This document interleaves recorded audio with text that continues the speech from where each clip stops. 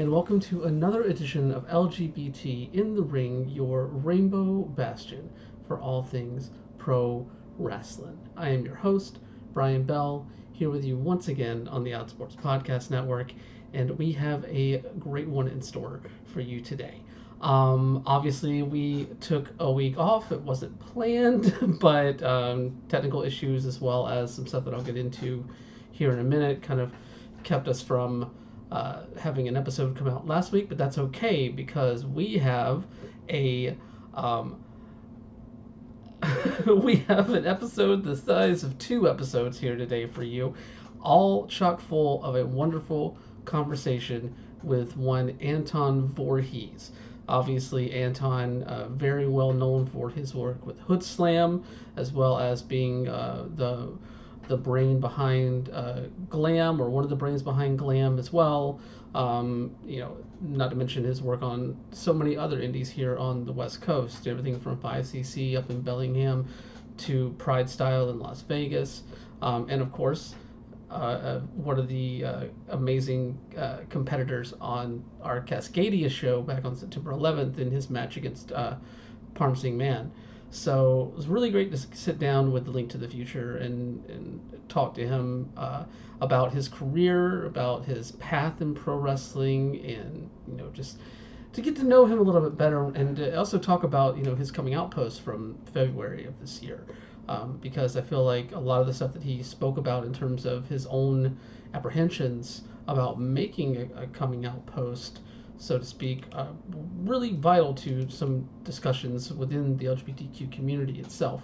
So we get into all of that in the conversation here today, and I am very, very excited to share that with all of you. So I'm going to keep this intro short and sweet, since we do have a extensive interview with Anton, which it's so good. I did not plan for us to go for over an hour and a half, but once we got talking, it just kept rolling. It just felt natural. It just felt good. But before we get into that, I do want to kind of address last week, because obviously I tweeted about the power outage and being sick somewhat, and having to go in for emergency dental stuff and that sort of thing that did keep me from putting together a show on the regular Thursday. But while I still had plans to put something together again for a release on Sunday, I kind of just decided to take that week because I talk very openly about my own struggles here on this show, whether it be in conversation with the guest or in one of these little intros or outros or segments and that sort of thing. But I haven't really been right mentally for a while.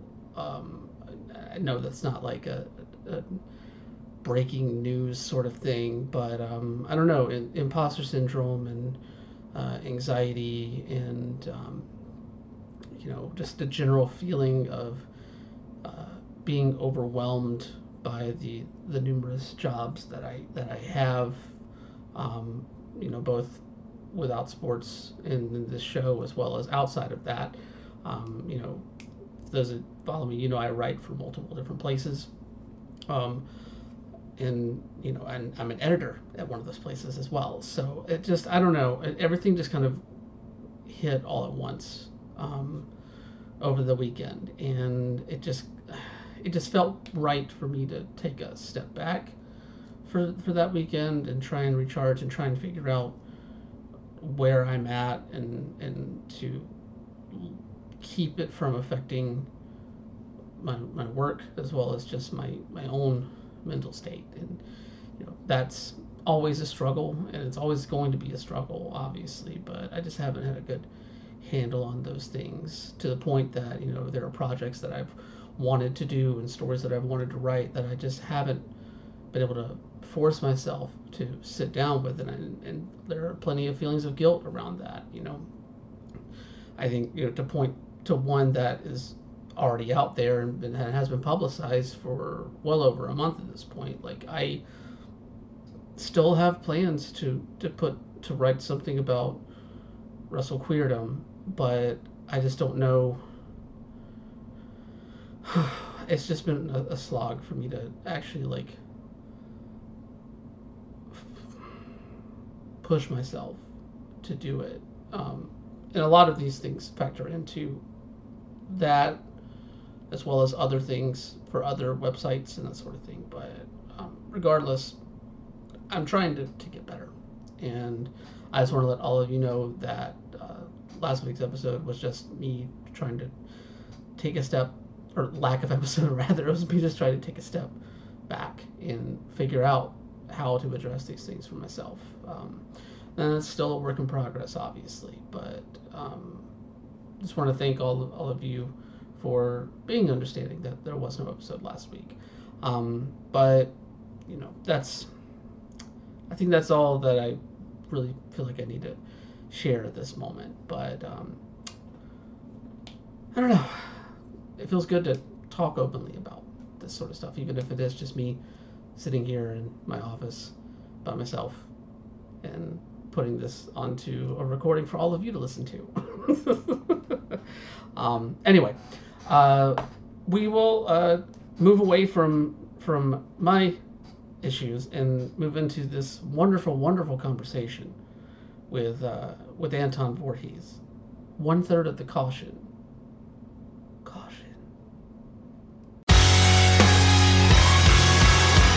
All right, guys, gals, and non-binary pals, welcome back to LGBT in the Ring, and I'm very, very pleased to have as my guest this week someone who has been integral to Hood Slam and the various offshoot shows that we've seen there, whether it be I can never get the full name down. Good sexy fun time.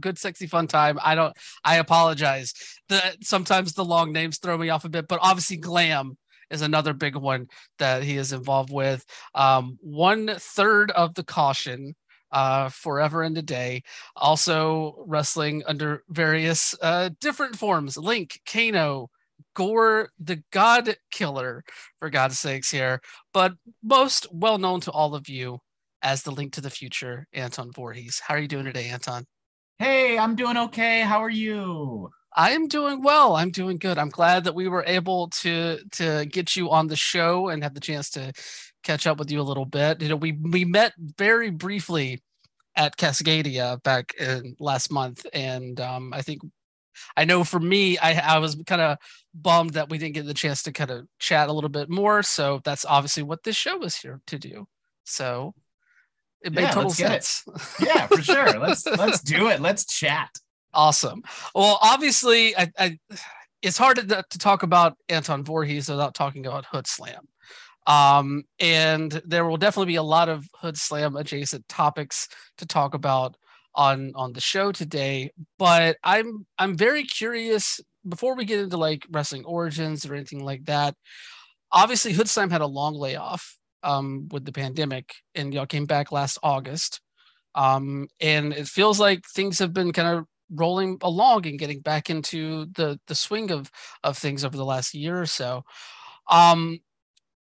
Looking at Hood Slam in its incarnation now, like not post-pandemic because we're still in a pandemic, but coming out the other side, how do you compare Hood Slam now to Hood Slam pre-pandemic?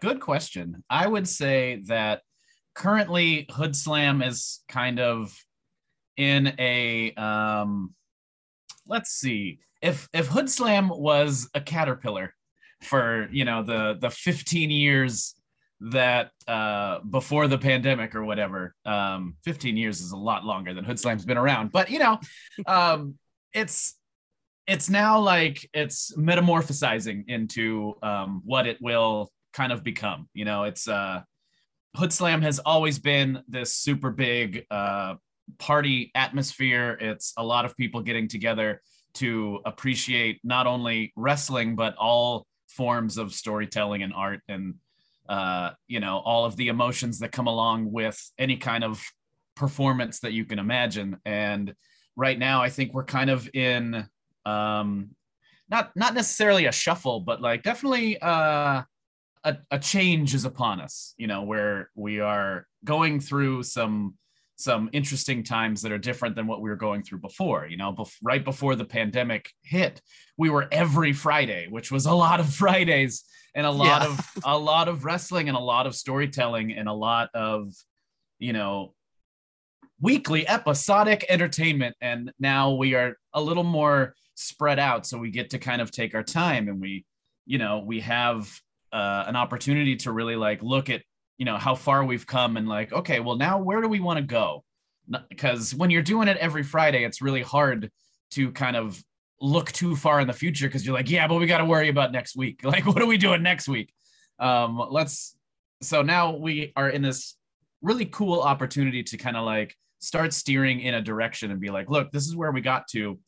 Let's look back at where we started. What did we like about where we started? And are there things that we want to bring back? Are there things that we want to change completely? Are there new faces that we want to get into Hood Slam? Because like we've had a pretty solid roster for a really long time. So let's maybe start adventuring outward and kind of keep basically growing and evolving. That's kind of where Hood Slam is right now.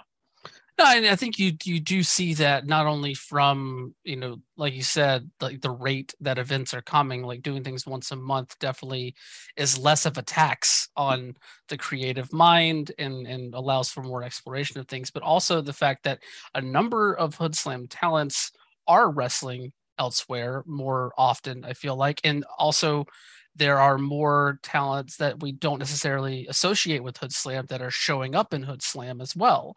Like, I think one of the largest cases most recently was your match with Tony Deppen, which was one, I never thought I would see Tony Deppen in a Hood Slam ring.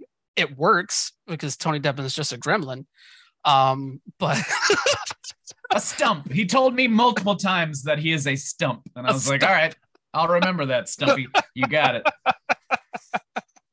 But what has it been like to kind of see like this evolution of like Hood Slam? Because it felt like for so long Hood Slam was very insular in a way, not necessarily in a negative fashion, but like it was very much a Bay Area thing that exploded and got a lot of eyes on it from around the country and around the world. But it was still very much like a thing that featured a lot of Bay Area people and really helped a lot of Bay Area people explore themselves in pro wrestling, explore new avenues in pro wrestling in a way. What has it been like for you to see like Hood Slam open itself up a bit more to the outside world a bit?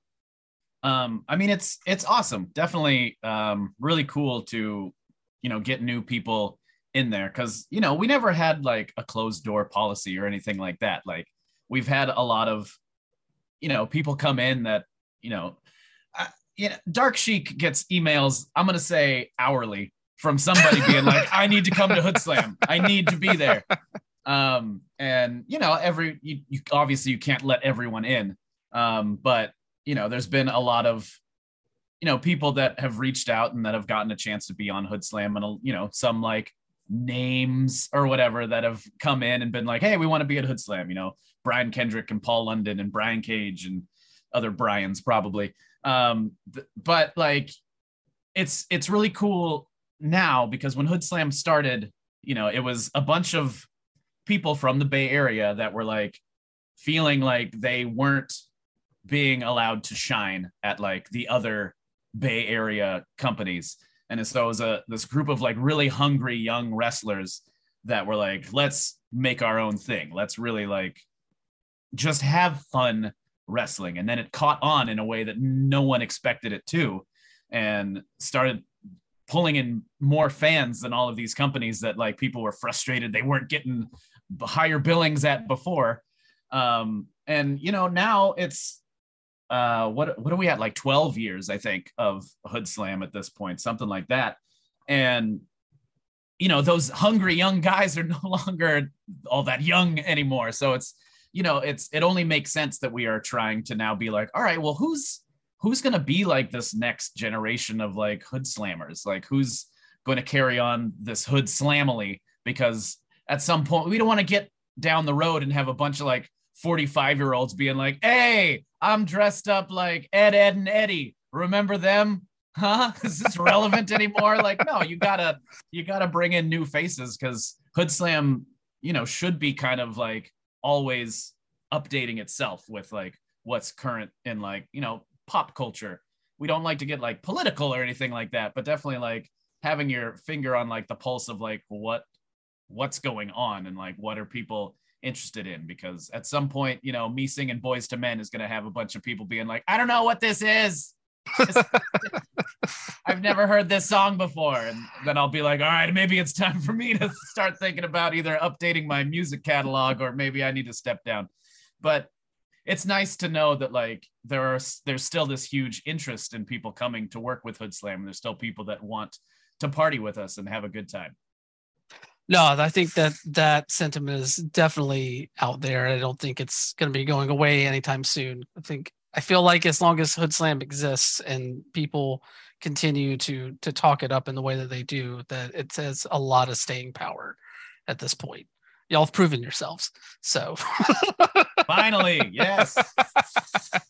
Validation. Well, yes, exactly. There'll be plenty of other Hood Slam stuff to talk about, though. But let's jump back a little bit further sure. with you specifically. You know, a big thing with talking about pro wrestling and people that get into the business themselves, there's always a point where they discover it and it kind of sinks its hooks into you in a way. What was that moment for you? Well, originally I remember I have this memory, and you know, I don't know if anyone else brain works or doesn't work the way that mine does, but like a lot of times when I think of memories from like my childhood, there is a part of me that's like, this might not have even happened. This might have been a dream that I had at some point. But I feel like I have this memory of my dad coming across wrestling as he's flipping through the channels.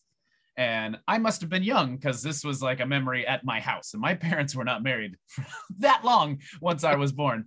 But I have this memory of my dad flipping through channels and coming across wrestling and being like, haha, look at this stupid shit. And like, I watched it and was like, I fucking love this stupid shit. And like, ever since then, like, I was always trying to like find wrestling because I am not a smart human being. And as a child, I was not a smart human child. And like the fact that WCW here came on at like 6:05 Eastern time, I didn't know what the fuck that meant. Like I would turn on the TV at 6:05 and be like, this isn't wrestling. I don't understand. I didn't know what time zones were. I didn't know how to watch wrestling. So I would accidentally come upon wrestling as a kid. And like anytime I stumbled upon it, I'd be like, yes, I have to watch this. Oh my God, it's the Steiner brothers. I've seen them like 8 times and I love what they do.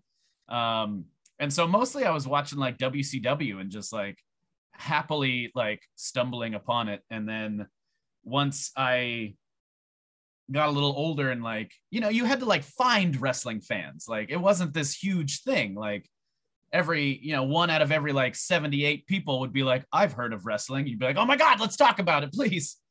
And then once I got to high school, then that's when wrestling fucking blew up. That's when NWO and Steve Austin just like invaded everything. And then like everyone at school knew wrestling. Everyone watched wrestling. And it was insane as like a wrestling fan that like was like, no one watches this, to all of a sudden everyone knows DX. Everyone's doing crotch chops. I remember seeing a Super Bowl where the whole like line was doing crotch chops. And I was like, oh my God, this is insane.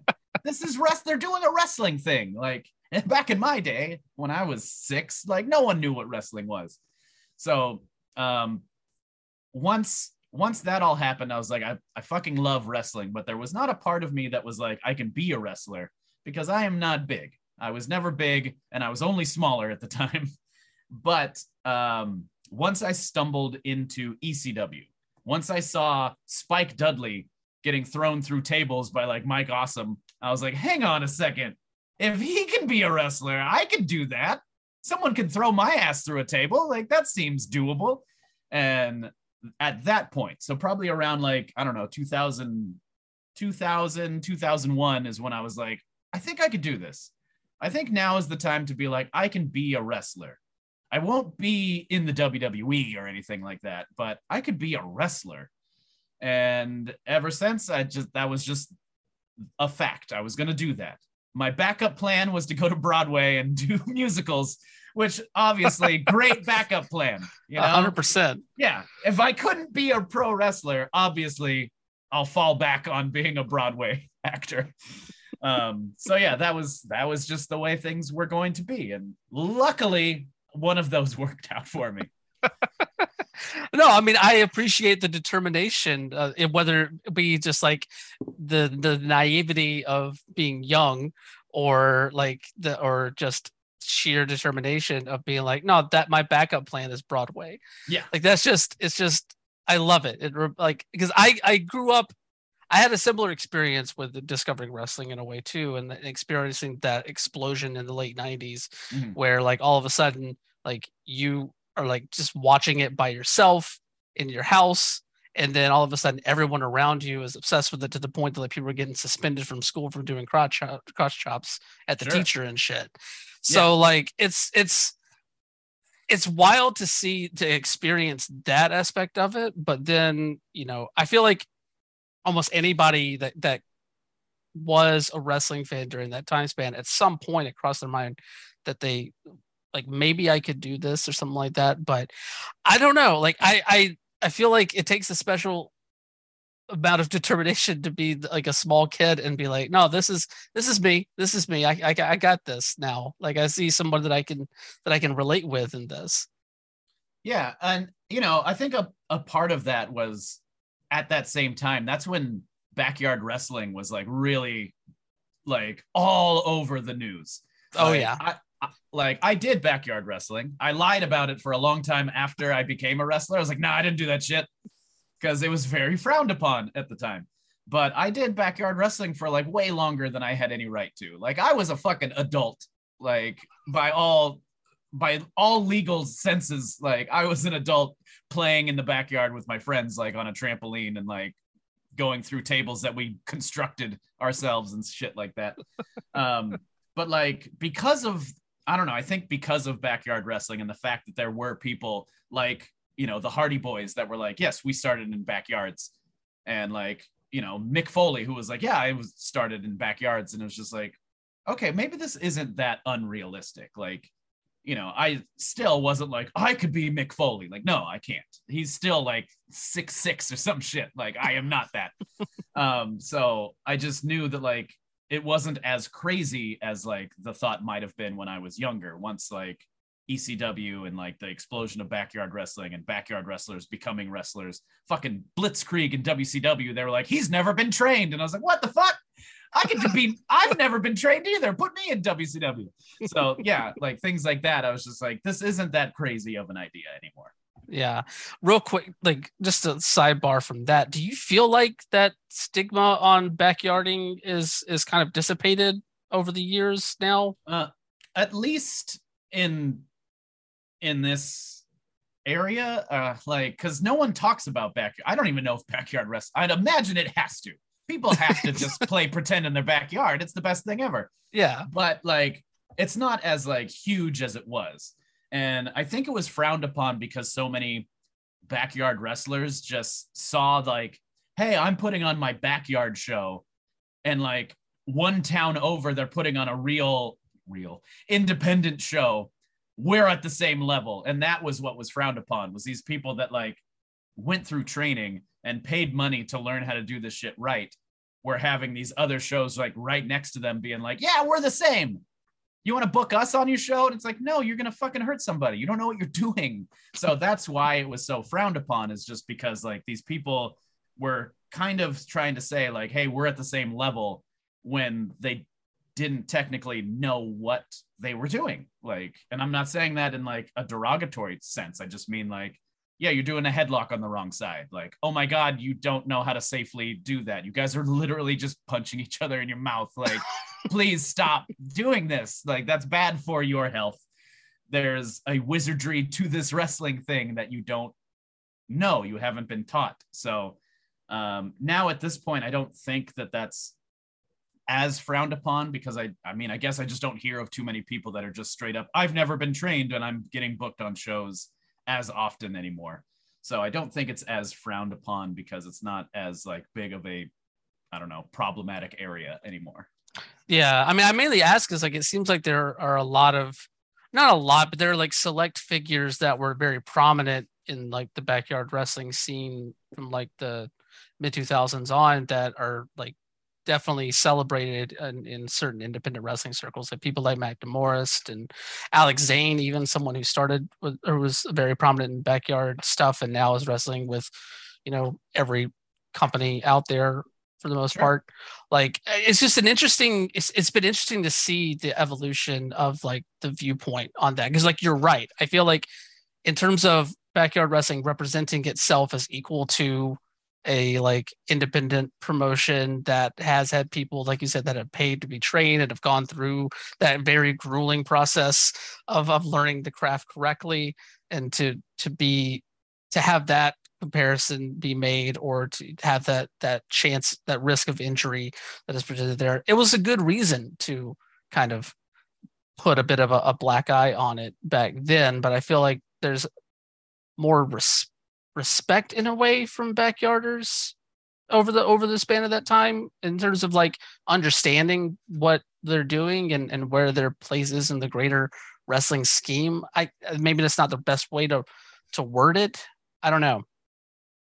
Yeah, I'm not really sure like where it exactly sits in the spectrum of like, is this frowned upon or is it smiled upon? But what I can say is that like when I was like an assistant trainer for wrestling, and people would come in and they'd be like, yeah, we're backyard wrestlers. Like we still run backyard shows. And like, on the one hand, I was like, okay, well, stop doing backyard shows. Like now that you're paying to be a professional wrestler, like stop doing community theater, more or less. And now that I'm like, a head trainer many years later at Stoner U in Oakland, California, please check us out if you want to be a professional wrestler.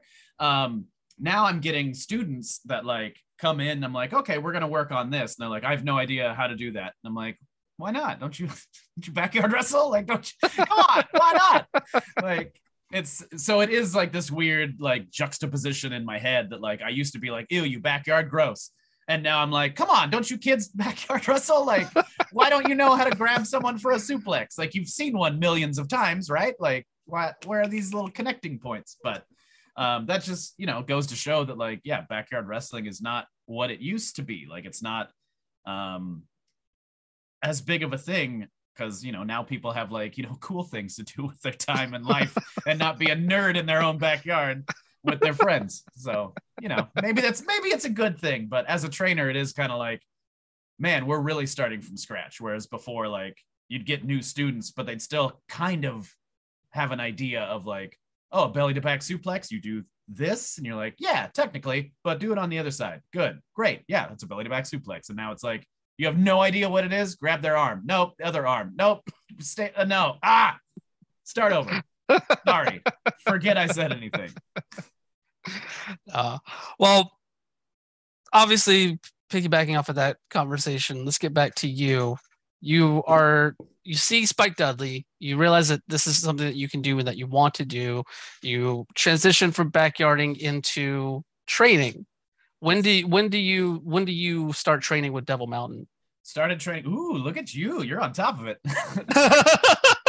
I do research. What can I say? No, that's great. I never assume anyone has, because I've definitely done interviews where people are like, all right, so tell me about yourself. I've never seen you do anything. Like, oh, cool. Why am I on this? So yeah, Devil Mountain, I started in 2006 is when I first started training. Went in there with a buddy of mine that I backyard wrestled with, that I went to high school with. And, he and I both kind of said, like, we're going to be wrestlers. Like, at some point we'll do this. And he found Devil Mountain because we had gone to a couple of like local shows in the area. There were a few different promotions, and one of the guys that wrestled at these different promotions, Hellfire, real name, no gimmicks. He just started a wrestling school, and my buddy was like, hey, let's go check this out. Even if we hate it, like at least we can say at the end of the day, at the end of our lives, like we tried to be wrestlers. And I was like, cool, yeah, let's do it. And I am super codependent at this point in my life. Like I couldn't imagine going to like a fast food restaurant by myself. Like that's ridiculous. I couldn't do it. What am I going to do? Order my own food and sit by myself and eat it? What a weirdo. You can't do that. You have to have friends around you at all times. So we went in, we did like 3 days of training. And the training was this combination of wrestling training and powerlifting, because it was at a powerlifting gym.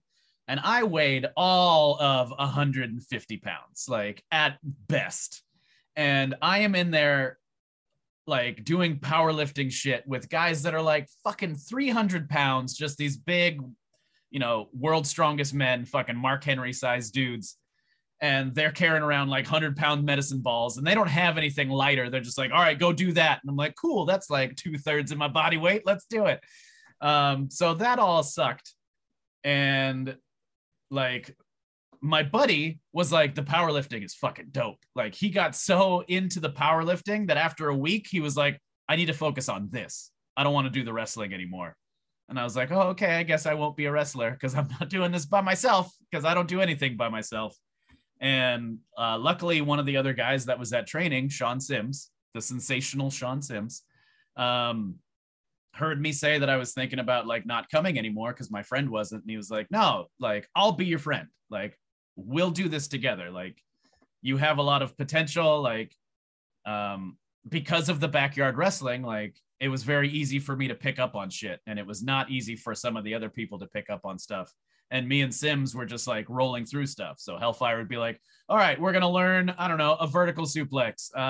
Anton and Sims, get in there. And we would get in there and we would do it. And he'd be like, yes, now everyone else, fuck it up for like an hour. And we'd be like, cool. And so, yeah, Sims was just like, I'll be your friend. And like, without him, I would have quit wrestling. Like, I just couldn't imagine myself doing something on my own. And he made sure that I stuck it out. And that's where that started. And then like 3 months later, Hellfire was like, hey, you're going to be in a match. And I was like, wow, I'm ready. And he's like, no, you're not ready, but we're going to throw you in a match. And I was like, oh, great. And so I had my first match after like 3 months. And wore a mask and my fucking tights fell down. But other than that, the match went fine. And I never looked back. I just was trying to, keep bettering myself ever since. I have to ask, what were you feeling if in your first match when your tights fell down? So I don't know, brief history. I started doing theater in like the 4th grade. Mm-hmm. And performing in general, like, was something that I was like ridiculously comfortable with. Like, whenever people are like, public speaking freaks me out, I'm like, I could talk to a room of 1 million people and be very comfortable. Put me in a room with like 20 people and be like, hey, converse like a normal human being. I'll be like, I am the most uncomfortable person on the planet. Please let me out of here before I kill myself. But like, performing in and of itself is like very comfortable. So yeah, I don't know. My pants fell down and I was like, that sucks. And I just pulled them back up. Like, I didn't think much of it. Like, the show must go on and you just keep moving forward. So for me, all of that came very easily and naturally. And then there was a picture of me with like my fucking tidy whities hanging out. And I was just like, haha, that sucks. Good thing I was in a mask. And I just moved on with my life and continued training. It's important to have a short memory like that. Like, I feel like that's something that a lot of people would like immediately get hung up on, and it would affect their like confidence to even like continue with something. So I don't know. It's just interesting, like the quickness of just like, yep, that happened, whatever, it sucked, moving on. Like it just feels like a different reception I think that a lot of people would have to that happening. Well, a big part of my like normal personality is I oftentimes, like, my style of humor and entertainment is to be the butt of the joke. Like, I will self-deprecate. I will go out of my way to like make myself look stupid to make someone else like feel happy or whatever. So pants fall down, like, haha, yeah, I am an idiot. So I'll just pull them back up. Like, I did that just falls in line with how I entertain people anyway. So yeah, I'm never worried about screwing up something. Like, I can make a screw up work in my favor if I need to. But I also was in a mask and I just didn't care. Like, what, I'm going to get to the back, and when I take my mask off, no one in the crowd's going to be like, you were the guy whose pants fell down. They'd be like, hey, where's that guy in the mask? I'm like, I don't know. I heard he died. I don't know. Is the perfect accident. Yes, exactly. So at what point do you feel like you like start to get your legs underneath you in the pro wrestling world? It's a good question, because I know for me, and I feel like for a lot of people as they're coming through wrestling, is like, you keep having that feeling of like, oh, I get it now. I look back at what I used to do and like realize now that I didn't get it, but I get it now. And then you just do that every year. Like you realize like, oh, I didn't get it, but now I do. And then you just keep having that realization over and over again. So I don't know. I felt comfortable with wrestling pretty quickly, and like, I wasn't great at it, but I was not bad at it either. So I always felt like I had a pretty good handle on it. And then, you know, as I got older and like learned more about wrestling and more about storytelling and more about manipulating an audience, for lack of a better term, like I realized like, oh, I didn't get it then, but now I get it. And like, I thought I was over at Devil Mountain when like, you know, 17 kids were chanting my name. I was like, yeah, awesome. It's echoing throughout this empty gymnasium. But then, you know, getting to Hood Slam and having, you know, 800 people all throw up the Triforce, it's just like, oh, this is what it's like to be over. This is a different feeling. Okay. It's not because I'm a good guy. It's because they go, oh, that's the guy I like. I'll do his little hand thing. Like, so, you know, you have different realizations as you go of like, oh, I thought I understood, but now I understand. And I probably still don't understand a lot of stuff, but I feel like I have a pretty good grip on how to tell a story and how to entertain a crowd and how to do some cool moves and put them all together to do one cohesive thing and not try to focus on any one aspect of it. And to your point as well, it feels like that can take on different definitions depending on like where you're at, like what stage you're at in your career as well. Because like I can imagine like if you're like just at like Devil Mountain, for instance, like you have 17 kids chanting your name, like that can definitely feel like a validation sort of thing. And then as you continue to progress, like you just see different forms of it in a way, like what you see at Hood Slam or what you may see at other promotions now, like just to be able to see how that evolves and changes and how you change that definition for yourself in a way for sure over time. Yeah. No, I really enjoy like hearing people's answers for that question specifically, just because it feels like they're all the same, but they also, or no, not all the same, but they're similar, but they're also like vastly different in terms of like how they define it for themselves, because it's such a self-defining thing.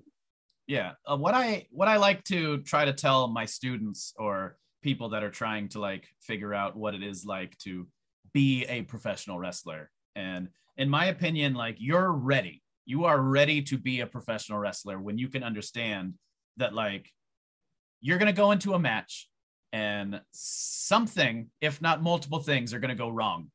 And that's fine. And you're just going to wrestle. Like once you understand that, like nothing can stop you. It's those like, ooh, I hope I do okay. Oh God, I'm kind of worried. Like it's those moments that are like, I don't know if maybe you're not ready for this. Like you're going to fuck up. It's going to be the worst thing ever. And then you're just going to do something else and you're going to be fine. Like you're in there with an opponent. You're in there with a referee. At the minimum, those two people theoretically are on your side to put on a good show. So like, you're just going to trust yourself. You're going to trust them and you're going to just do it. Like, it's not going to be perfect. It never will be. You'll never have a perfect match. And once you can accept that, like you're ready to be a wrestler. Was that something that you had to learn for yourself? I don't know. Cause like I said, like performing was always a part of my life for so long that I remember distinctly, like right before my match, I was standing at the curtain, and by curtain, I mean, it was a door. And there is a fire alarm going off because of course there is. Of course, it's an indie wrestling show. it's some school gym or something. And like, so of course the fire alarm's going off. And one of my trainers, Alexis Derevko, comes up to me and he's like, "Hey kid, are you nervous?" And I'm like trying to listen. And I'm like, "What?" He's like, "Are you nervous?" And I'm like, "No, I'm trying to listen to my music. That's my music. I gotta go." Like, it's just, to me, it's like, it's a performance. It is what it is. And like, yes, I wasn't like, I could always be a better wrestler. And my goal every day to this day is to try to be better than I was the last time I wrestled, which is why I watch my own matches so many times to be like, "Ooh, that could have been better. Oh, why did you say that? Ooh, that was good. That was quick-witted. You're so smart." Praise. But also, "Oh, you fucked this up." So that the next time I can be better. I can't beat myself up because what I did, I already did. I can't beat myself up for it. No reason to punish myself or anything like that. But how do I make sure that that doesn't happen again? And then you're always just trying to be better. And so I just think I had a decent mindset for it. And again, could always be a better wrestler. Not saying that I am a great wrestler by any means, but you know, I'm not bad. No, you definitely are not. Thank you. I guess the better question would be like, since it all kind of goes back to like the musical theater experience that you had previously that kind of like set you up for some of this stuff as well. Like, was there ever an experience like doing theater that kind of taught you that lesson for yourself? Or was this just like you were just born like being able to like just set aside these things for yourself? Oh, definitely not born with it. Maybe it's Maybelline, but definitely not born with it. What I got from theater, because you know, theater, much like wrestling, like you kind of start in the background and then work your way up to being more featured. And so like in the background, I got very used to entertaining myself. Like, you know, I'm doing fucking Guys and Dolls or some shit, and I'm some dude in a zoot suit in the background. Like, I'm gonna get bored as shit if I'm just sitting there going like, you know, peas and carrots with everybody else. So I am legitimately like having conversations and entertaining myself and kind of entertaining the people around me. And just like having those quick-witted, like improv moments on stage in front of people while still doing my fucking job, which is not to pull focus onto myself. Yeah. That definitely helped in wrestling, because there's a lot of times in wrestling where like, if someone's watching you, you need to be doing something. But also you can't, if you're managing or you're like doing a spot where, you know, everyone's climbing the ladder, but I just took a bump. Like, I have to be doing something while I'm doing essentially nothing in the match. So I do think that that's kind of the most helpful that theater was kind of keeping me on at all times until, you know, the curtain closes, the lights go out, or I, you know, go to the back or whatever. No, and it makes sense, especially with like, you know, the way that you like verbalize in the ring, like the quick wit, like you point to with opponents. Like that was one thing. Obviously, I've seen a lot of your matches, but that was one thing when like watching you and Parm at Cascadia that just came through so well, was like you two like kind of going back and forth verbally at the same time that y'all are going back and forth physically as well. Like it just, I don't know, it adds a different dynamic to the presentation in a way. Yeah. And what's funny is when I first started wrestling, like that is not the wrestler I wanted to be. I wanted to be low key. I wanted to be I see. just this little bald badass that just beat the fuck out of people and like, yeah, I'm small, but I'll fucking kill you. And that is not me. It's just not me. But I tried to fight against my natural habits because I didn't want to just be the guy that went out there and ran his mouth and was funny, because those were like, that was my crutch. That was my easy way out. And I wanted to challenge myself. And maybe that's my weird actor mentality of like, you know, you're not good until you can be something that isn't you naturally. And so that was kind of my goal, was to like portray this whole character. And then eventually had to be like, dude, just do what you're good at. Just be good at the thing that you're already good at. Why fight against natural instincts? And then I started letting myself run my mouth and just be that guy. Originally, as a fake Canadian when I first started, people didn't like me because people are fucking racist and they hated me because I was from Canada, for no other reason. So I was the guy that ran his mouth and never stopped talking. You know, I was, not to sound cliche, but I was very Deadpool-esque of just like, I never stopped talking as I'm fighting people or getting the shit beat out of me. Appropriately. Like if I'm in a submission, I'm not cracking jokes or anything like that, which I definitely see that a lot, as people like constantly trying to be a comedian. You know, you got to pick your spots. But I just found that worked, and that made people dislike me. And then the first time I had to be a good guy, I was like, ooh, how do I do that? Like, I can be obnoxious, but can I be like likable while I'm running my mouth? And, you know, lo and behold, yes, I can. And I can imagine that definitely was a good tool in your arsenal whenever Hood Slam started as well. You know, kind of coming into that completely different environment there that was built by Dark Sheik and so many others that are there. Talk to me about like your entrance into Hood Slam. Like what brought you to Hood Slam? And as I guess you started as Link, right? Or Correct. was that yes? Nope, yes. That was the beginning. Yeah. So when Hood Slam first started, I was the ultimate like weekend warrior. Like I wrestled at Devil Mountain once a month, and I was like, that is plenty of wrestling, because I was with someone at the time. I was married at the time. I guess I should just come out and say I was married at the time. And we did theater together. And so anytime I did a wrestling show, it was potentially taking time away from theater with my ex. And it was kind of, you know, frowned upon in the household to be taking time away from what we did together, because you should do everything together, because codependency, right? We're still there. We're still in the middle of it. Thumbs up. So I eventually had to kind of like come out of that mindset, but it took a long time. But when Hood Slam first started, like Hood Slam was using people from Devil Mountain, like taking kind of the scraps from Devil Mountain. So a lot of the people that I, you know, was close friends with and training with, or like the newer students that were like just starting training, were working these original Hood Slam shows. But I wasn't, because I was like, no, I'm fine just doing the once a month thing. I don't need to add another thing. Also, I was not drinking or doing drugs of any kind. I wasn't straight edge, because that was like a thought process. I just didn't, like, for no reason other than like I got used to saying no, and then I just continued to say no to things forever. And so the idea of Hood Slam, while also starting to realize that I was very like not shy, but like I didn't like being around people. I was very introverted, and I was just coming to grips with that. I was like, Hood Slam sounds like the worst place for me to be. Like, there's going to be drugs, there's going to be people drinking, there's going to be a bunch of people, and I'm going to be so uncomfortable. So I didn't do it for years. I just didn't do Hood Slam. But I loved the idea of it. Me and Dark Sheik have been like pretty close since before Hood Slam ever started.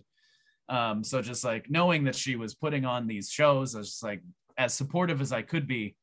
But also was just like, I can't do this. And, you know, we fast forward through time a little bit. I stopped enjoying wrestling. I need to focus on my marriage. I need to be an adult finally. And then, you know, some bing, bang, boom, some shit happens, and I'm starting to get divorced because I don't want to do this anymore. I'm starting to like come into my own as a human being. And I realize like, I don't like this person that I am. And so I decide like, hey, I should get divorced. That seems like a good first step. Let's do that. And around the same time, Hood Slam is putting on a video game themed show called The Smoke Arena of Time. And Sam hits me up and doesn't specifically say, hey, this is the last time I'm going to ask you to work a Hood Slam. But kind of that point came across of like, I'm not going to ask you to do this again. Like, I've been asking you for like, I don't know, 4 years or whatever. And I was like, you know what? Fuck it. Yeah, let's get back into wrestling. Let's do it. And I went, you know, on Amazon. I bought 2 Link outfits just immediately. And then, yeah, we did it. And I came out and like got this huge fucking pop louder than I've ever gotten for anything ever. Just coming out dressed as Link. And I was like, ooh, yeah, I like this. Let's do this forever. And, you know, the show was supposed to be like a one-time thing. Like all of the normal Hood Slam characters were playing other people. Like Doc Atrocity was Simon Belmont in the match. And so we wrestled each other.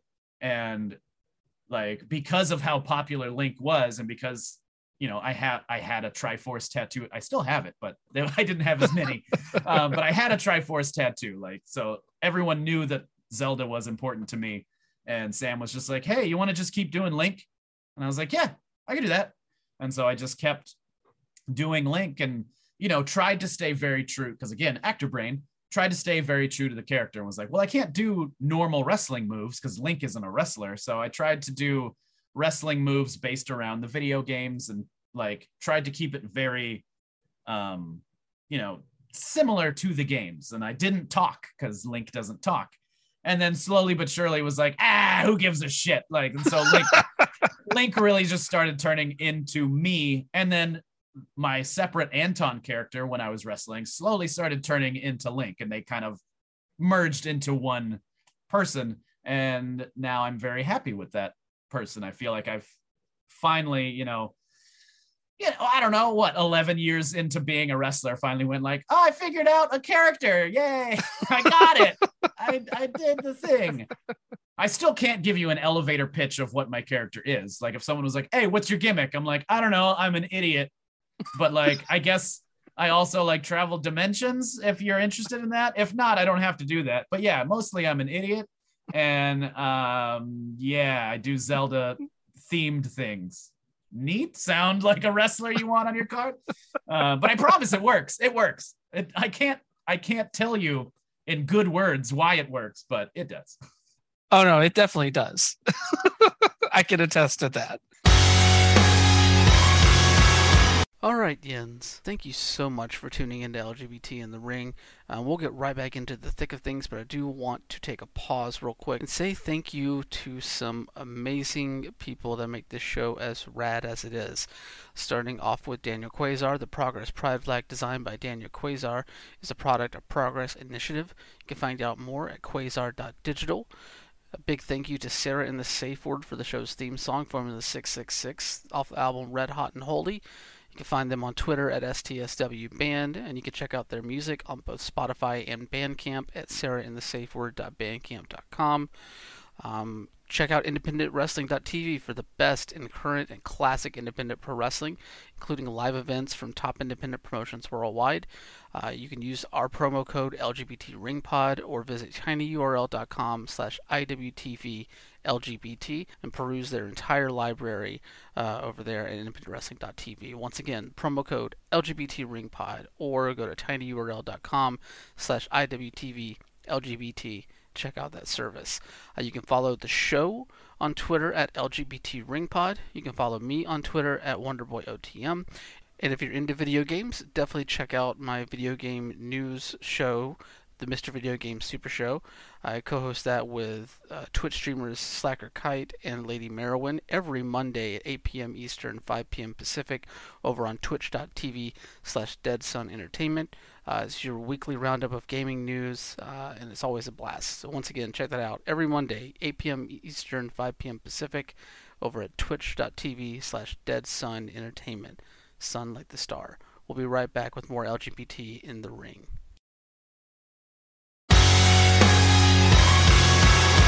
But no, it's interesting to kind of hear that you coming to Hood Slam was basically at the end of this like long introspective period for yourself. You know, I feel like, you know, anytime that you are like living through like this idea of feeling codependent or like these sort of struggles, like once you start to break that mindset, a lot of things do change. Your vision of what you've kind of built around yourself starts to change. And I don't know, I feel like it can be very, very daunting to take a chance on something like that, especially whenever you're like not necessarily into all of the scenes that Hood Slam really represents, you know, like it is.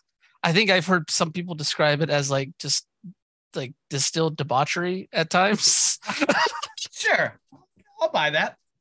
So, which honestly, I'm all here for. But, coming from the perspective that you had, like whenever she was trying to like ring you up and bring you in, like, did it feel like it was just like a giant like leap of faith for you in a way?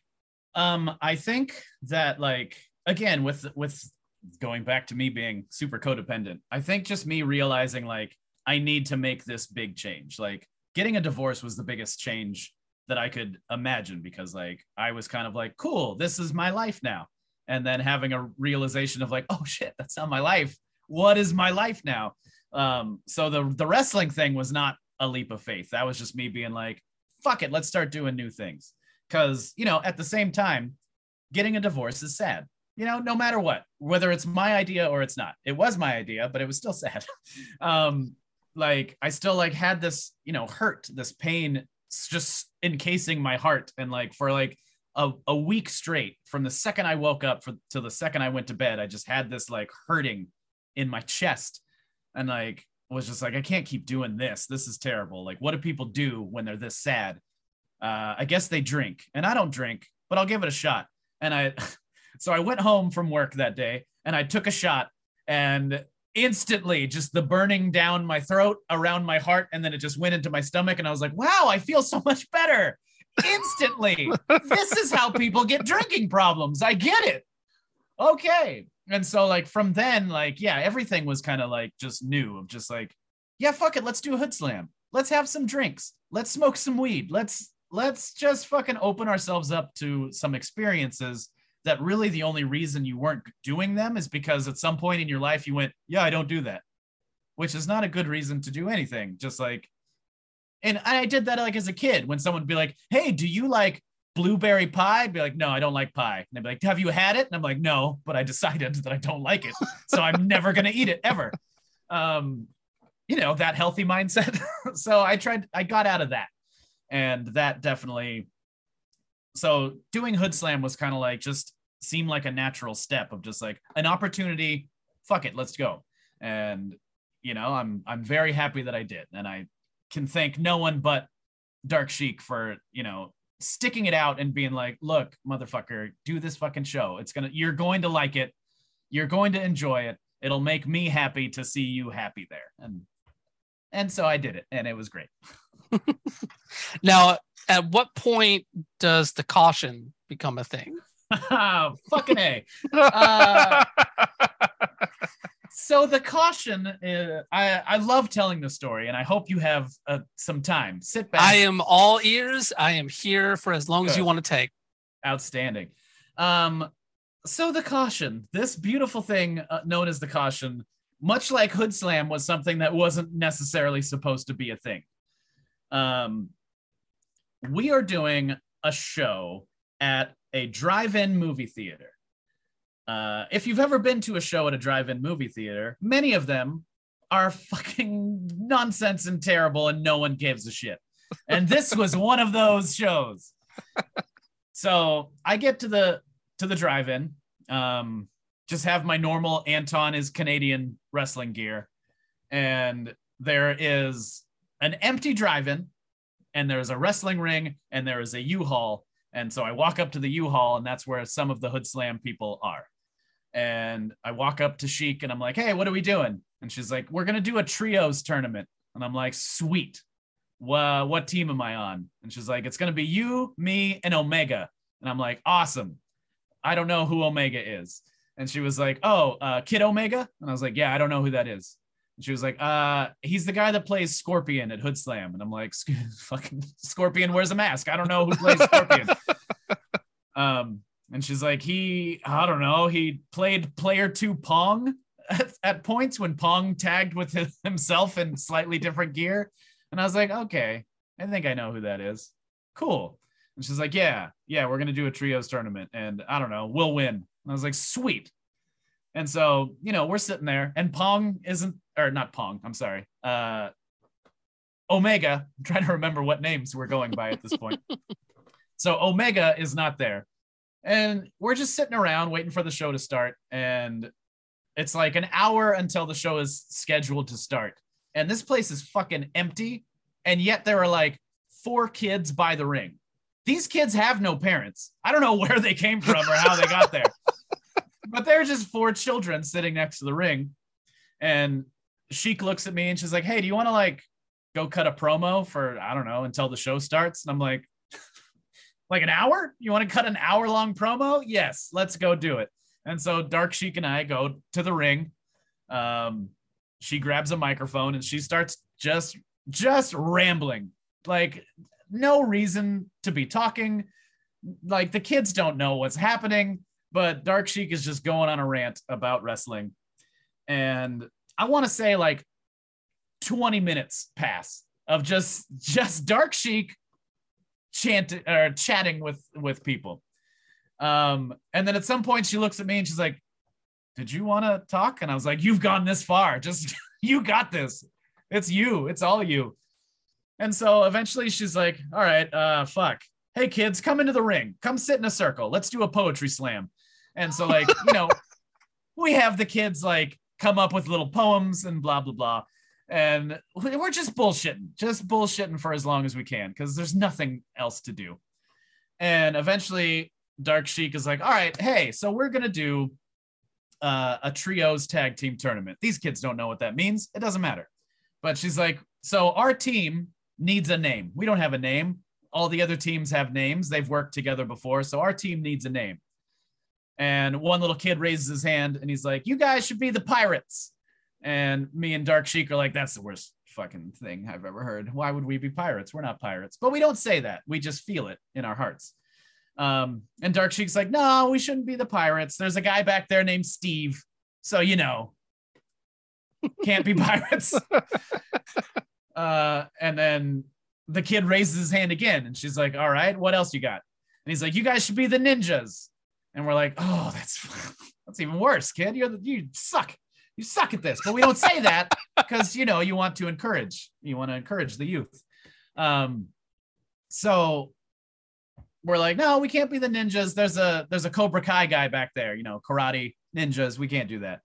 And then this little girl raises her hand and we're like, fucking thank God, not this kid with the shit ideas. Like, we're like, okay, little girl, like, what's your idea? And she says, I think because he said the Pirates and the Ninjas, that she kind of thought it had to have the in it. So she was like, you guys should be the Caution.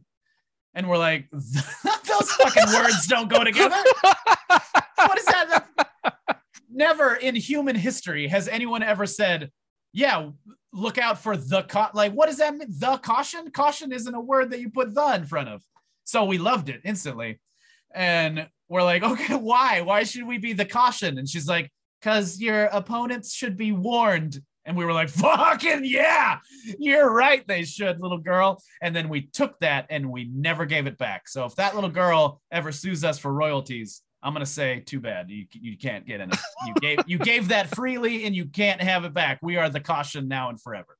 So the Caution now has a name. Omega shows up to the show and we like Omega, who would then be known as E Enhancement, formerly known as Kid Omega. He loved comedic, what he calls old man lucha.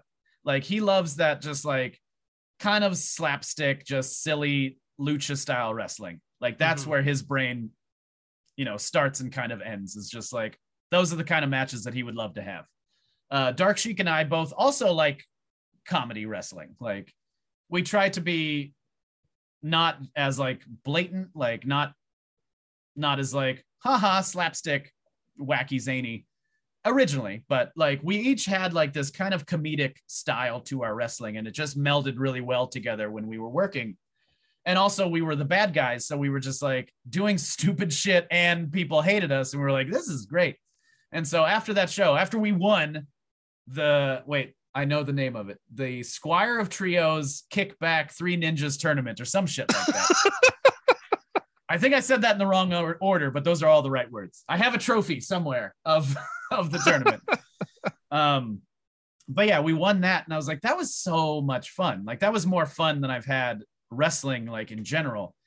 And so one of the companies that I was wrestling for, like, asked me like, kind of like, well, what do you want to do here? Like, we don't really have anything for you, but let's figure something out. And I was like, I'd really like to keep doing this thing. I did it as this other show, The Caution. Would it be cool to bring in Ian Handsmith? Now, Ian Handsmith has changed his gimmick at this point because he doesn't want to be Kid Omega anymore. He doesn't want to wear a mask. And so his new gimmick was that he's been wrestling for like 10 years already at this point, at a minimum. And his new gimmick is that he is a brand new student at Stoner U. And he's just the best student they've ever seen, just natural athlete. And so they named him the Talent Ian Handsmith, a play off of Talent Enhancement, because they were thinking that he was just going to be a jobber. But then once he started wrestling, they're like, nah, he'll just win. It's fine. Fuck it. So yeah, I started bringing Ian with me to shows, and we started tag teaming in places that were not Hood Slam. And it really started getting over. We started doing promos that didn't necessarily get over with fans, because not a lot of fans were like following my social media at the time, but like the boys were really enjoying what we were doing. Like the fact that like every booking meeting, when someone would be like, all right, so a tag match, The Caution, and like everyone in the locker room would be like, caution. Because that's what we did in our promos, was just like anytime someone said caution, the other person would whisper caution. Like it just started getting really over. And I think eventually Sheik was like, you guys are having way too much fun. Like why don't we do this at Hood Slam? Like I want this. And so eventually like the Dark Sheik character at Hood Slam brought in Ian Handsmith as like, this is my protege, Ian Handsmith, and brought Ian under her wing, and then kept just blatant rip off NWO, like, who's the third man of the Caution. And then eventually it was revealed that it was Link. And so Link wrestled one match as like heel Link. I wore all black, did the Shadow Link gimmick. And then at the next show revealed like, I'm not Link. I've never been Link. I am a fucking award-winning actor, you idiots. And I had you all fooled.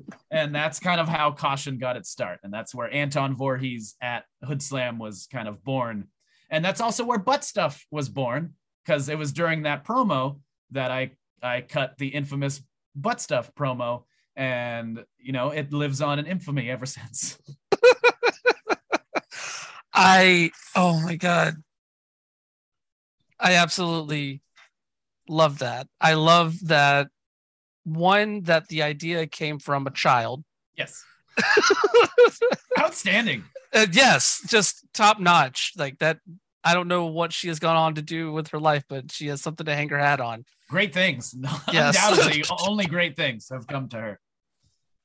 But the fact that it feels like the Caution almost like gave you, and from what you described, like Ian, in a way, like kind of a new lease on this pro wrestling thing in a way. Oh, definitely. Yeah. Like if it weren't for the Caution, like, I don't think I would still be doing Link at Hood Slam. I think like at some point we were going to kind of venture away from like these, you know, copyrighted things that we shouldn't have been doing.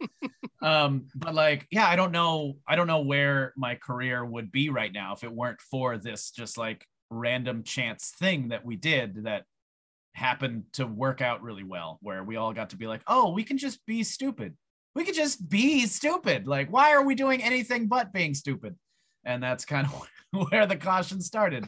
Like, we just had this outlook of like, you know, like in the early 2000s, like with Edge and Christian, like they were idiots, but then they would go in the ring and, you know, win championships and like have great matches. And we were like, yeah, let's do that. Like, let's be stupid. Let's do stupid promos. Let's be just like the dumbest people in the world. But then when it's time to wrestle, like, we're still good wrestlers. We don't have to be idiots in the ring all the time.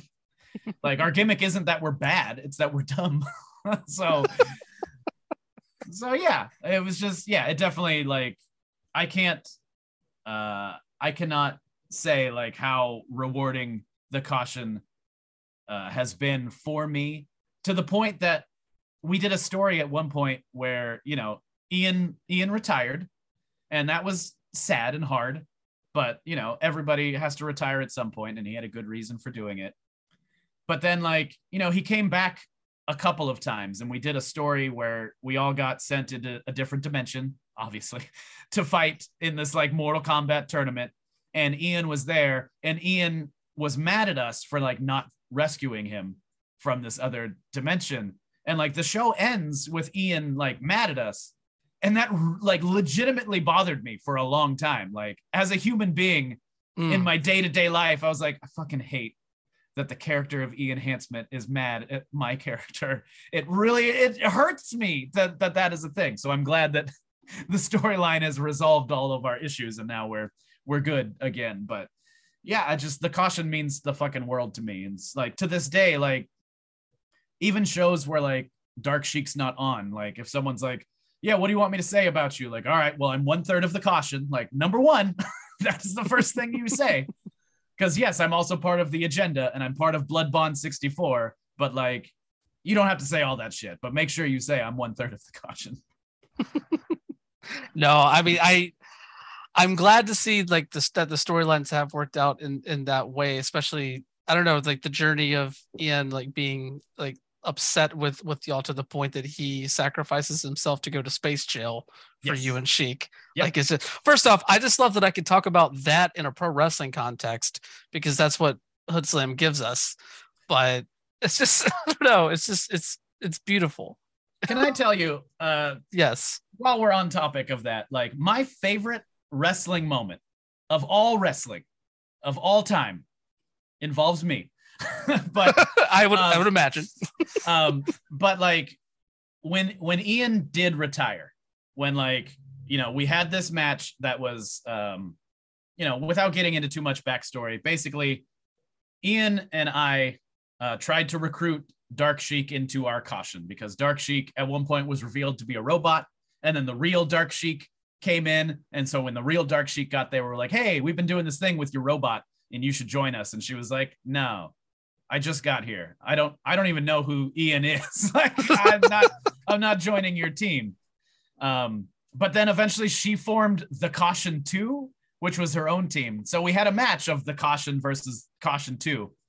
And it was after that match that Ian like retired. Like he got on the microphone and, you know, broke the kayfabe and shit and was like, hey, I am retiring. Like, I need to spend time with my daughter. I always said that like I wouldn't let wrestling ever get in the way of like me being a good parent. But when I broke my arm a year ago, like I couldn't, you know, go swimming with my daughter on her birthday. Like wrestling was starting to affect my life in a way that like I didn't like. So he retires. He has this big tearful, like sad goodbye, and like gives me a hug and gives Dark Sheik a hug and just leaves. And now it leaves like me and Dark Sheik in the ring together, just like looking at each other. And storyline wise, like we don't like each other, but we've also kind of broken the story and like said like, hey, we all do like each other. But so like we're in this really awkward, like real sad moment of like, where does it go from here? And then fucking aliens come to arrest me. Like that is my favorite thing ever, that like the audience gets to see this real like sad and awkward moment, and then it's just like, and fucking aliens came. Here we go, moving on. But that's the beauty of Hood Slam, though, is like yes. you get those real moments, you get this real emotion from not just the characters but the people behind the characters, and then but at the same time you have the freedom to just venture off into these realms of like theater and creativity that like most pro wrestling doesn't present themselves. Like sure. It's just and sorry, go ahead. That's just what I love about Hood Slam is like, yes, we are silly. Like, yes, we don't take, you know, the wrestling business like as seriously as a lot of people probably think that the business needs to be taken. I like to think that we're not disrespectful to wrestling in any way, shape, or form. We're just a different breed of wrestling, in the same way that like a death match is still wrestling. It's just a different style of wrestling. And like, if you like it, great. If you don't, that's fine too, because it's just one of the flavors of the ice cream of wrestling. But like, you know, what I love about Hood Slam is just that like it can be as silly or as serious as anyone in the audience wants to take it. Because, you know, when Dark Sheik was revealed to be a robot, even though she looked like a robot, she wore a robot mask and was just like, I'm not a robot. And so me and Ian are like, of course you're not a robot. She's not a robot. She wouldn't lie to us. And then once that reveal happened, like I got to feel that legitimate sadness, like as an actor. Like it was fucking awesome to like try to like, you know, make that a real feeling. Like, okay, my best friend is a robot. Like, how would I feel? That would fucking kill me. That would break my heart. And so I got to do that in front of people. And I got to have Hood Slam fans that were just there to have a good time. They were just there to have a drink and fucking high five the person next to them, was just like, that was really sad when that happened to you. And I'm like, right? That was sad when my friend was a robot. My friend who was obviously was a robot was a robot. That was sad. Like, that's what I love about Hood Slam. It's just like how ridiculous it can be, but like how, I don't know, this is real. That's why it's one of our mottos. This is real. This shit's fucking crazy. So at what point do you kind of like not, I guess, what's the right way to phrase it? At what point do you start to kind of have more input there?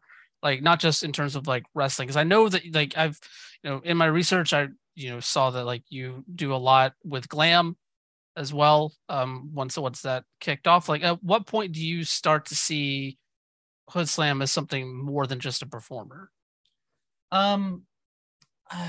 That's hard to say, because I want to kind of say like since from the beginning, like at the end of the day, Hood Slam is Dark Sheik's. Like she has final say in everything, but she also like wants everybody to have input. She wants everybody to enjoy what they're doing. She doesn't want people to come in and be like, all right, what are we doing today? Like she wants people to be invested. So I've never felt like I was just doing what I was told at Hood Slam, while still being told what to do at Hood Slam. I don't know. So like that part of it was always kind of there. And I do think that Dark Sheik does have like kind of an inner circle of people that she just talks to more regularly, not because like she handpicked certain individuals, but you know, she asks a certain group of people like, hey, what should we do tonight? Or what should we do next week? Or where should the story go? Or do you have ideas for stories in general?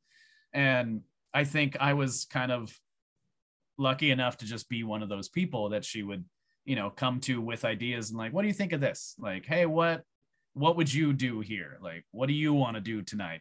Hey, I don't want to do a card tonight. Here, you put these matches together. And so like, yeah, it never felt like a big like christening or anything like that until Glam. Because once the Oakland Metro Opera House was like, hey, you guys can run every Friday, Sheik was kind of instantly like, I don't want to do a show every Friday. Like, I don't want to be in charge of a show every Friday. Like, that's just a lot. Yeah. So that was kind of like, Glam was sort of built out of like necessity on like the one hand of just like, God, I need something else that's not Hood Slam. But also like, obviously like Dark Sheik really wants a spotlight on women's wrestling. Like that is very important. And so she wanted to do that. And she approached me and Brittany Wonder and was just like, hey, do you guys want to kind of be in charge of Glam? Like Glam was Dark Sheik's idea. Like everything about it was Dark Sheik's. But then at the end of the day, she was kind of like, cool, here's my idea. Do something with it. And like the reins were kind of given to me. I think Brittany just had a lot on her plate at the time, and yeah, I did not. And so, yeah, it kind of became like mine to do with as I pleased. And like, I would still run things by Sheik, but at the same time, like I knew that I had the trust of like, if I didn't run something by her, she wasn't going to get upset. And she definitely didn't want me to run everything by her, because she'd be like, oh, then I'm running the show. Just fucking do it.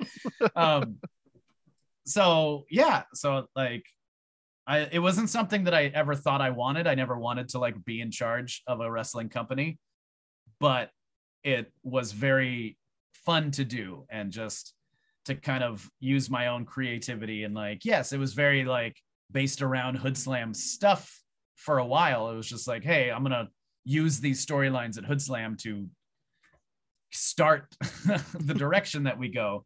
But then it got to really become its own thing and kind of work in reverse, where like some of the ideas I had at Glam, Dark Sheik was like, all right, so there's a sun and moon door that goes to a different dimension. Like, I guess that's a thing in canon. So we'll use that at Hood Slam every once in a while.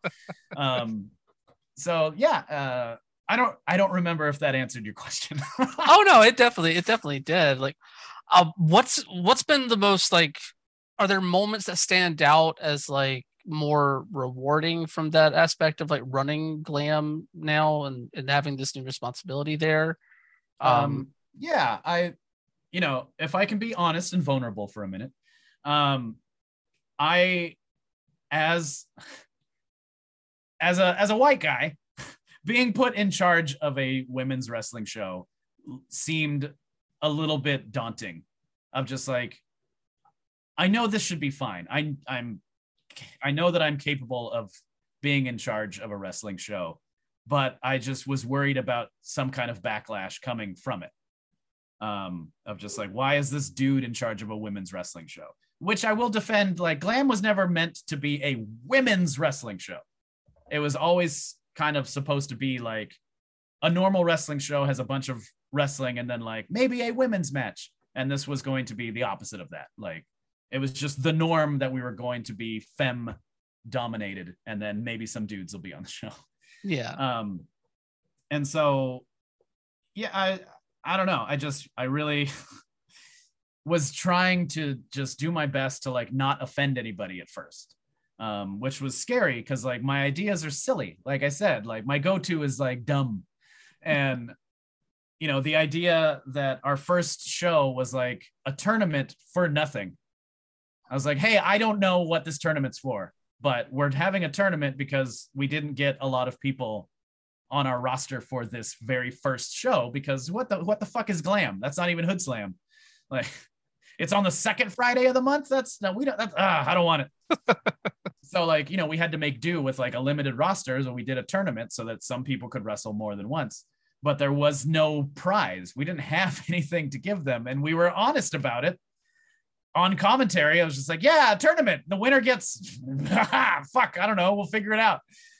And so like, I'm worried that like, that our roster was going to be like, you're not taking this seriously. Like, I'm trying to be taken seriously in a profession that like, I'm already like pushing uphill on. And now you want to like make this silly. And so that was what was like the scariest part. But, to all of their credit, like most of my roster that I'm aware of was just like, yeah, whatever you want to do, I'll do it. And then I think a lot of them started being like, okay, this is really fun. Like, I'm not, I don't want to speculate as to like why people on our roster like really loved Glam, but like that was the most rewarding aspect, is to just have women wrestlers or femme wrestlers or just anyone who wrestled for Glam be like, this is my favorite company to work for. Because I was so worried that it was going to be looked down upon being run the way that I run a show and by the person that I am. But yeah, just to have people like desperately want to be a part of the show, like, was so awesome to know. And like, I think it's because of like the atmosphere that was created mostly by the roster of the show, but also just by the mentality of the show of just like me telling people like, hey, this is what I want. Like, yes, this is silly, but I want you to go out there and do whatever you want. Like whatever you, the last Glam, the main event was Brittany Wonder versus Sandra Moon. Awesome match, right? Just on paper, that sounds amazing. Oh yeah. And so they both asked me like, what do you want from this match? And I was like, you guys have time. You have as much time as you want. You're the last match. And like, we're not ending like at the wire of like, shit, we got to stop. So whatever you guys think is going to be the match that at the end of it, you both go like, that was fucking good. That's all I want. Like, you don't need to go through doors. You don't need to go through the crowd. You don't need to do anything specific. I just want whatever you guys think is going to be a match that you're proud of at the end. And that's kind of the mentality that I try to bring to any of the matches. Just like, whatever your idea of having fun is, go do that. Go do that in the ring and let me know what'll best help you with that. And yeah, so I think that's the most rewarding aspect of Glam, is just having the trust of people that literally have all the reason in the world not to trust what I do with wrestling.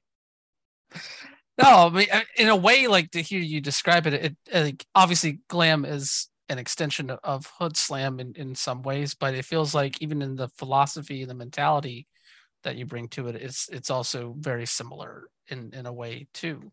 Like, it really does feel like a sister promotion in a way. Oh yeah, we're the mean sister of Hood Slam is, I think, what we've settled on.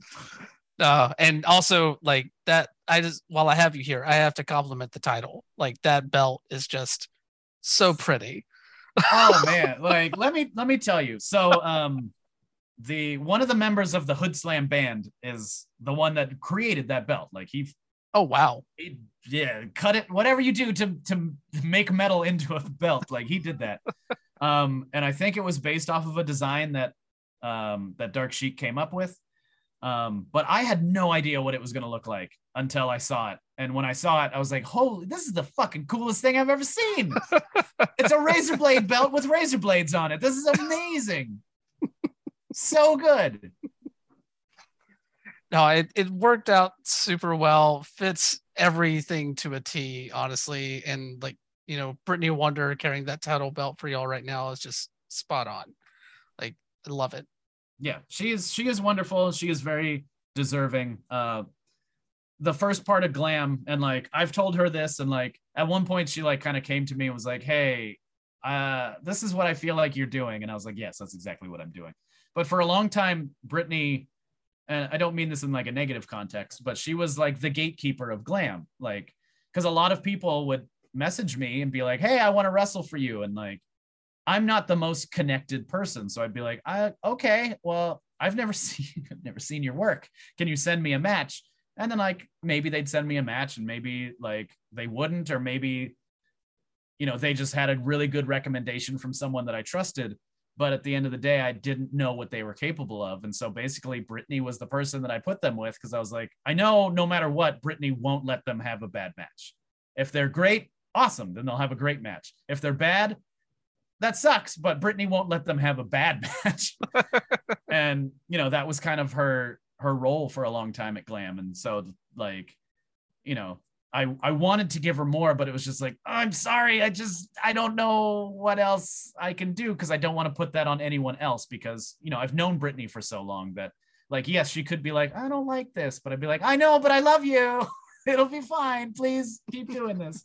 And so now to, like, kind of be like, cool, I don't need that role anymore. Like, now you get your reward that you deserve, is just to, like, lead the charge for our company. And, you know, I think she definitely deserves it, and she has deserved it for a long time. And I wish I could have given it to her sooner, but I really needed her to do what she was doing.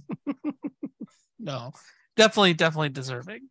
But one thing, like, talking about, like, your approach to, like, taking over Glam and starting up Glam, and, you know, kind of recognizing your, like, you know, privileges and that sort of thing, and your identity, that kind of leads me into the next thing I wanted to ask you about. Whenever you, I guess we can call it a coming out post that you put up in February.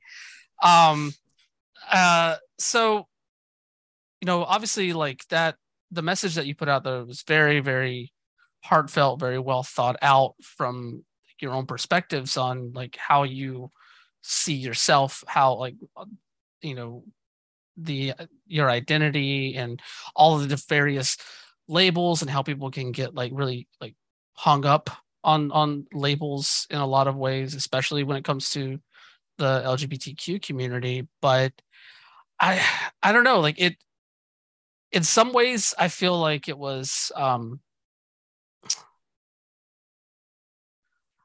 it was very touching, and at the same time I think it speaks to a lot of struggles that people that aren't just, like, 100% know that I'm gay or 100% know that I'm lesbian or something like that. And honestly, some issues of erasure with identities that are not like just 100% focused on one gender have experienced over the time span of, the LGBTQ's community's expansion and that sort of thing. Talk to me about that moment for you though. Like what led you to finally like put this out, or to have this? It almost feels like you're having a conversation with yourself in the post. Yeah, in a way. I'd like to think that's how I write anything. It's just me kind of trying to talk to myself and figure out what the fuck is coming out of my face. So I don't know. It was I guess going back to doing theater, like I've been right all up in the middle of like the LGBTQ plus community for a long time, and like I've never thought anything of it.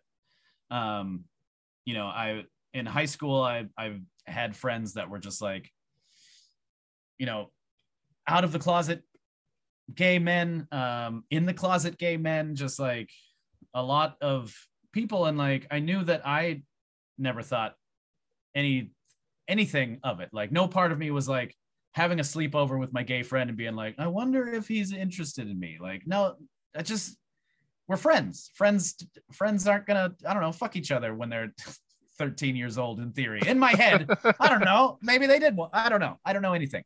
I'm also very unassuming that anyone wants to have sex with me, so that was probably part of it too.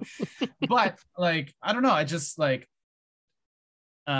sexual identity just always seemed normal and natural for me. Like someone would say something and I'd be like, yeah, that makes sense. If a guy tells me he's attracted to guys, I'd be like, yeah, there are women that are attracted to guys. Why wouldn't men be attracted to guys? Like, what is the difference? What is like, I'm not a fucking scientist. I don't know how the brain works or anything like that. So it just, anything made sense. And then, down the line, like my sister came out as a lesbian, and for some reason, like I was the last to know. And like, I came at her like pretending to be mad because I was like, are you fucking kidding me? Like, you're going to tell mom and dad that you're gay and you're not going to tell them, like, who's going to be supportive of you fucking bitch? But like, just those things in and of themselves, just like a lot of like my best friends, like being homosexual, made me just feel like a kinship with people that were in the community in general. And like, as a kid, I was attracted to men. I just wasn't sexually attracted to anyone because I was a kid. But like, if you were like, hey, who's your favorite Power Ranger? I like the Green Ranger. And I'd be like, I like the Red Ranger. And they'd be like, why? And I'd be like, oh, he's better looking. I don't know. Like, there's literally no other reason other than like, I think he's more attractive than the other one. But I didn't want to fuck the Red Ranger or anything like that. But I could admit, like, I am attracted to that person. And all of my friends that I had for a large majority of the part were like people that I was attracted to. I just knew none of my friends that I had in high school, like, were trying to fuck each other. So that thought just never crossed my mind. I didn't have sex with anyone in high school because I was an ugly nerd. So I just didn't think about sex at the time. And then, after a while, I met someone and we ended up getting married and we ended up being swingers. And then I was involved in a lot of stuff. But for the most part, like even in the swinging, it wasn't necessarily like, girl on girl, guy on guy type of stuff. Like a lot of the people that we were swinging with were like theoretically straight people just looking to like switch partners or whatever. Yeah.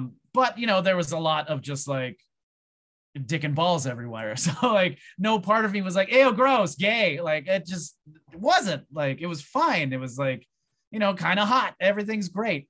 But I still just like never had to think about it. And then once, I don't know, like multiple outlooks on like gender in general started popping up, like it made me realize like I've never thought about gender. Like no part of me has ever been like, I feel like a woman or I feel like a man. I definitely like if someone were to be like, to be a man, you have to be these things, I'd be like, I am not those things. But at the same time, I never felt like a woman, and I never felt like a combination of the both or like anything. I just never fucking thought about it at all. But, you know, a lot of times when people are like, you know, what are your preferred pronouns? Like honestly, and I don't mean it disrespectfully, it's just like, it doesn't matter. Like if someone were to call me her, no part of me would be like, you fuck, like, it's fine. Yeah. And I think a small part of that is the fact that like, I had so many nicknames growing up because, you know, my shoot name is not Anton, but like I had so many nicknames that started with Ann in general that one of my nicknames was literally Ann.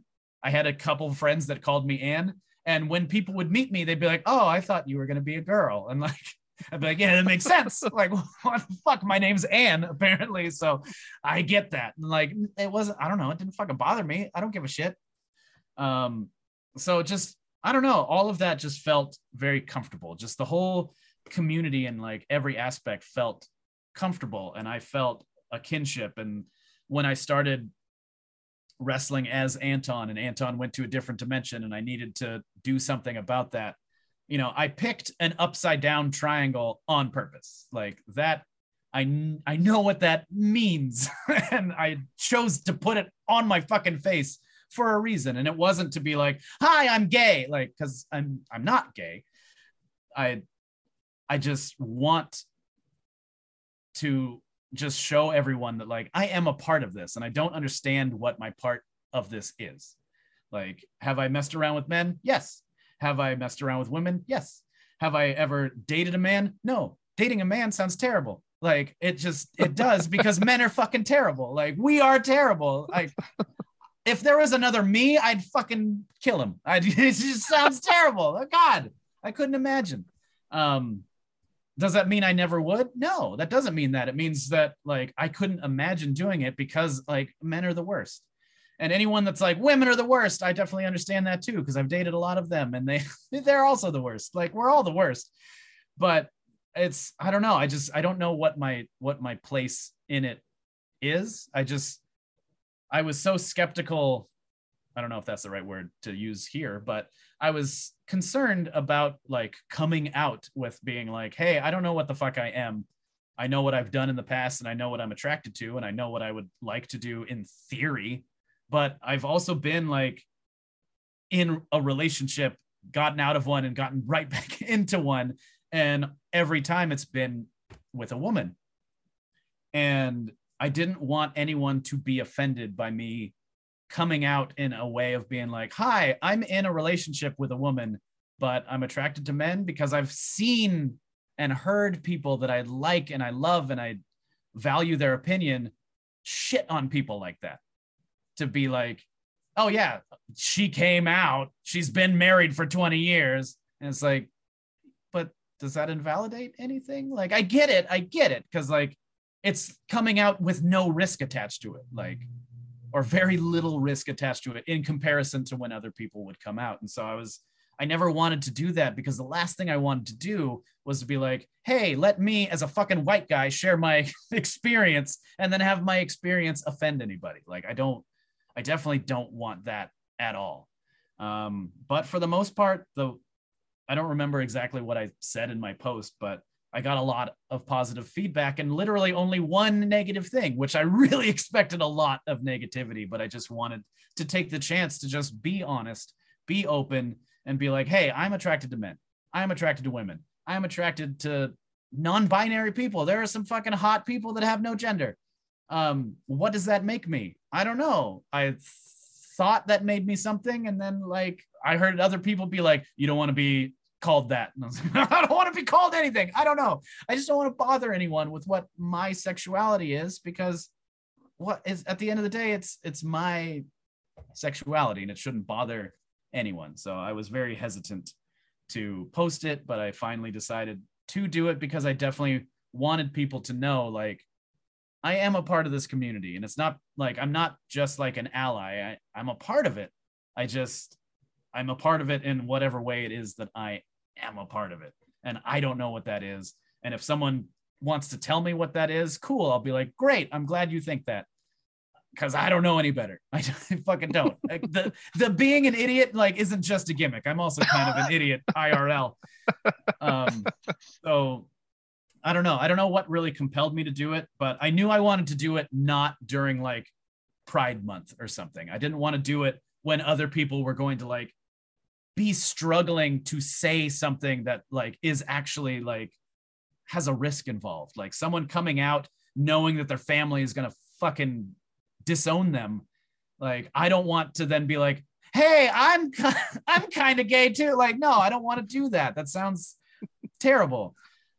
So yeah, I just tried to hang on to it. And I had a lot of discussions. I had discussions with my partner. I had discussions with friends of like, does this seem worth telling anybody? Does this seem like it's something that anyone is going to give a shit about? Does this seem like something that someone's going to get upset about?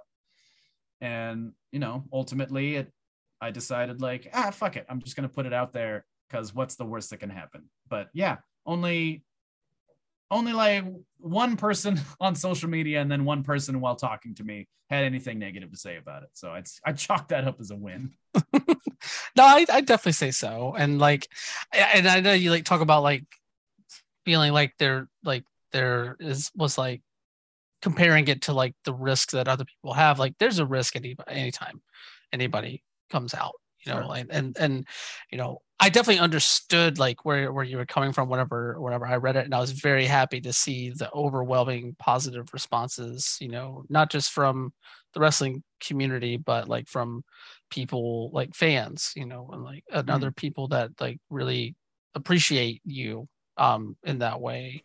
But it also does raise that conversation a bit about like labels and stuff like that, and just how like they are important, but yet they are also arbitrary, and there's a fluidity to sexuality, and like people can change and alter over time. And it's just, I don't know, it feels like some of it was getting caught up in that whole aspect of the community as well. And you know, it also speaks to like bi-erasure, pan-erasure, erasure of people who are attracted to multiple genders and that sort of thing, because of like that feeling of not feeling queer enough in a way. And you know, that's something that I've had to deal with personally. I know a lot of people that are attracted to multiple genders have had to deal with that, you know, just from like the conversation of like, you know, gay people just like, oh well, that's just a phase, blah blah blah, and all of these sort of arguments and that sort of thing. But I felt like it took a lot of strength to put that out and to like really make a as definitive a statement as you wanted to about yourself. Yeah. So no. Well, thank you. I appreciate it. And yeah, like I said, like really only one person was just like, you should have just said this. Like, that's so extra. And I'm like, okay. And then, yeah, like one other person said, and I'm sure other people have thought, just like, you know, you're just trying to like jump in on other people's like thing they got going on. Like definitely had one person accuse me of like doing it to get on Effie shows. And I'm like, dude, like Effie has known me for a while now. And if I haven't gotten booked already, like this has changed shit about me getting booked. So I would not come out for the off chance of like getting a booking. Like I don't need a booking, I promise you. Like I'm just trying to fucking figure my shit out, and it seemed like the right thing to do. I don't want to get booked because of my sexuality. I want to be booked because I'm a fucking good wrestler. God damn. Which you definitely are. Thank you. But I was very happy to like be able to you know, with Max and Millhouse putting together Cascadia, I was very happy to have you on a Pride show, because that is something that I feel like, you know, a lot of people in the community that are in pro wrestling want. And I didn't really think about it from like a personal want for you, but I wanted to do that show to provide opportunities for people to be celebrated in that way. And you and a number of other people that were on that show were part of that thought process. So, well, thank you. I definitely appreciate that, and I know that it meant a ton to Parm. Like, I know that he specifically was like, I feel seen finally, and I was, I cut that promo on him, and I was honest. Like, I know how that feels. Like, I know what finally having someone be like, hey, you're on my team, and I think that's great. Like, that's such a fucking awesome feeling, just to know that someone doesn't think that we're on opposing sides, because I'm definitely not on an opposing side to anyone in the LGBTQ community. Like, I think we're all in this together. High School Musical. Exactly. So yeah, to be on that show fucking felt great. But at the end of the day, I loved mainly the fact that, like, I feel like I'm on that show not just because I'm a part of the community. Exactly. So that it was multifacetedly rewarding. That's a word, I swear. It's a word now. It is now. There you go. Can't take it back. Well, Anton, this has been outstanding, just to get the time to sit down and chat with you. Unfortunately, we're running up against the clock a little bit. I'm bummed because I wanted to talk to you about some video game stuff, but that just means we'll have to bring you back on. There you go, sucker. It was all part of my plan. It's a good plan. It's a good plan. I think like ahead sometimes. Exactly.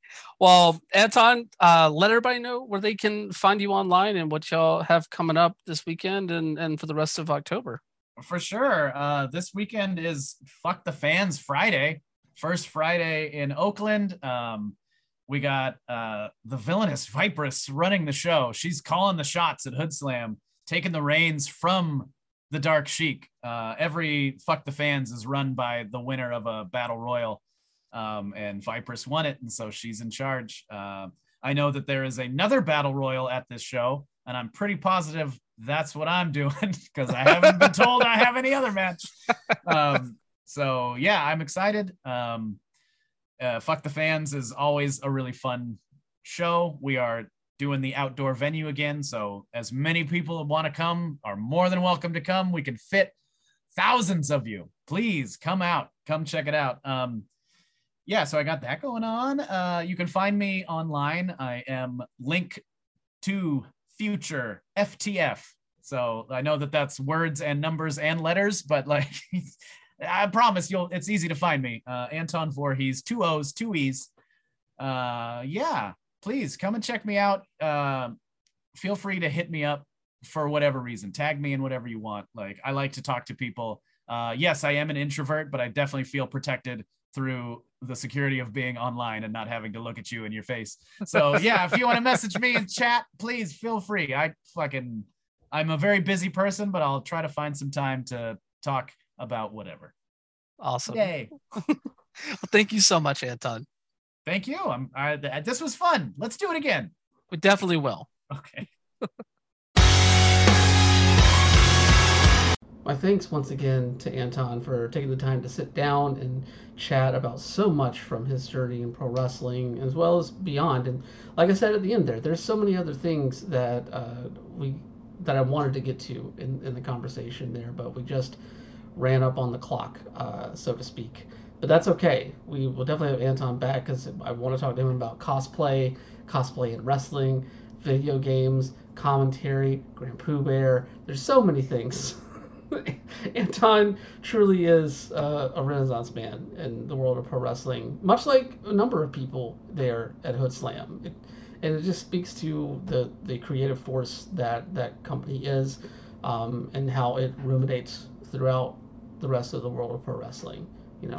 Good things become examples to live up to, or to not necessarily to compare yourself to, but things that you draw inspiration from, and things that you can aspire to be, or that sort of thing. So I don't know, it's really cool. Anton, it's great to chat, and I hope all of you enjoyed it as well.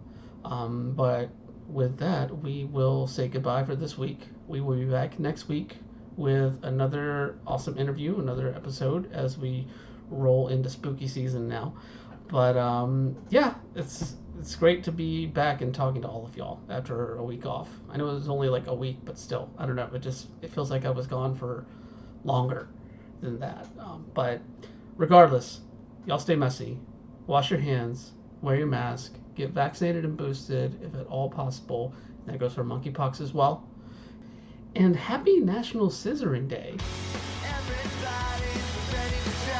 Bye.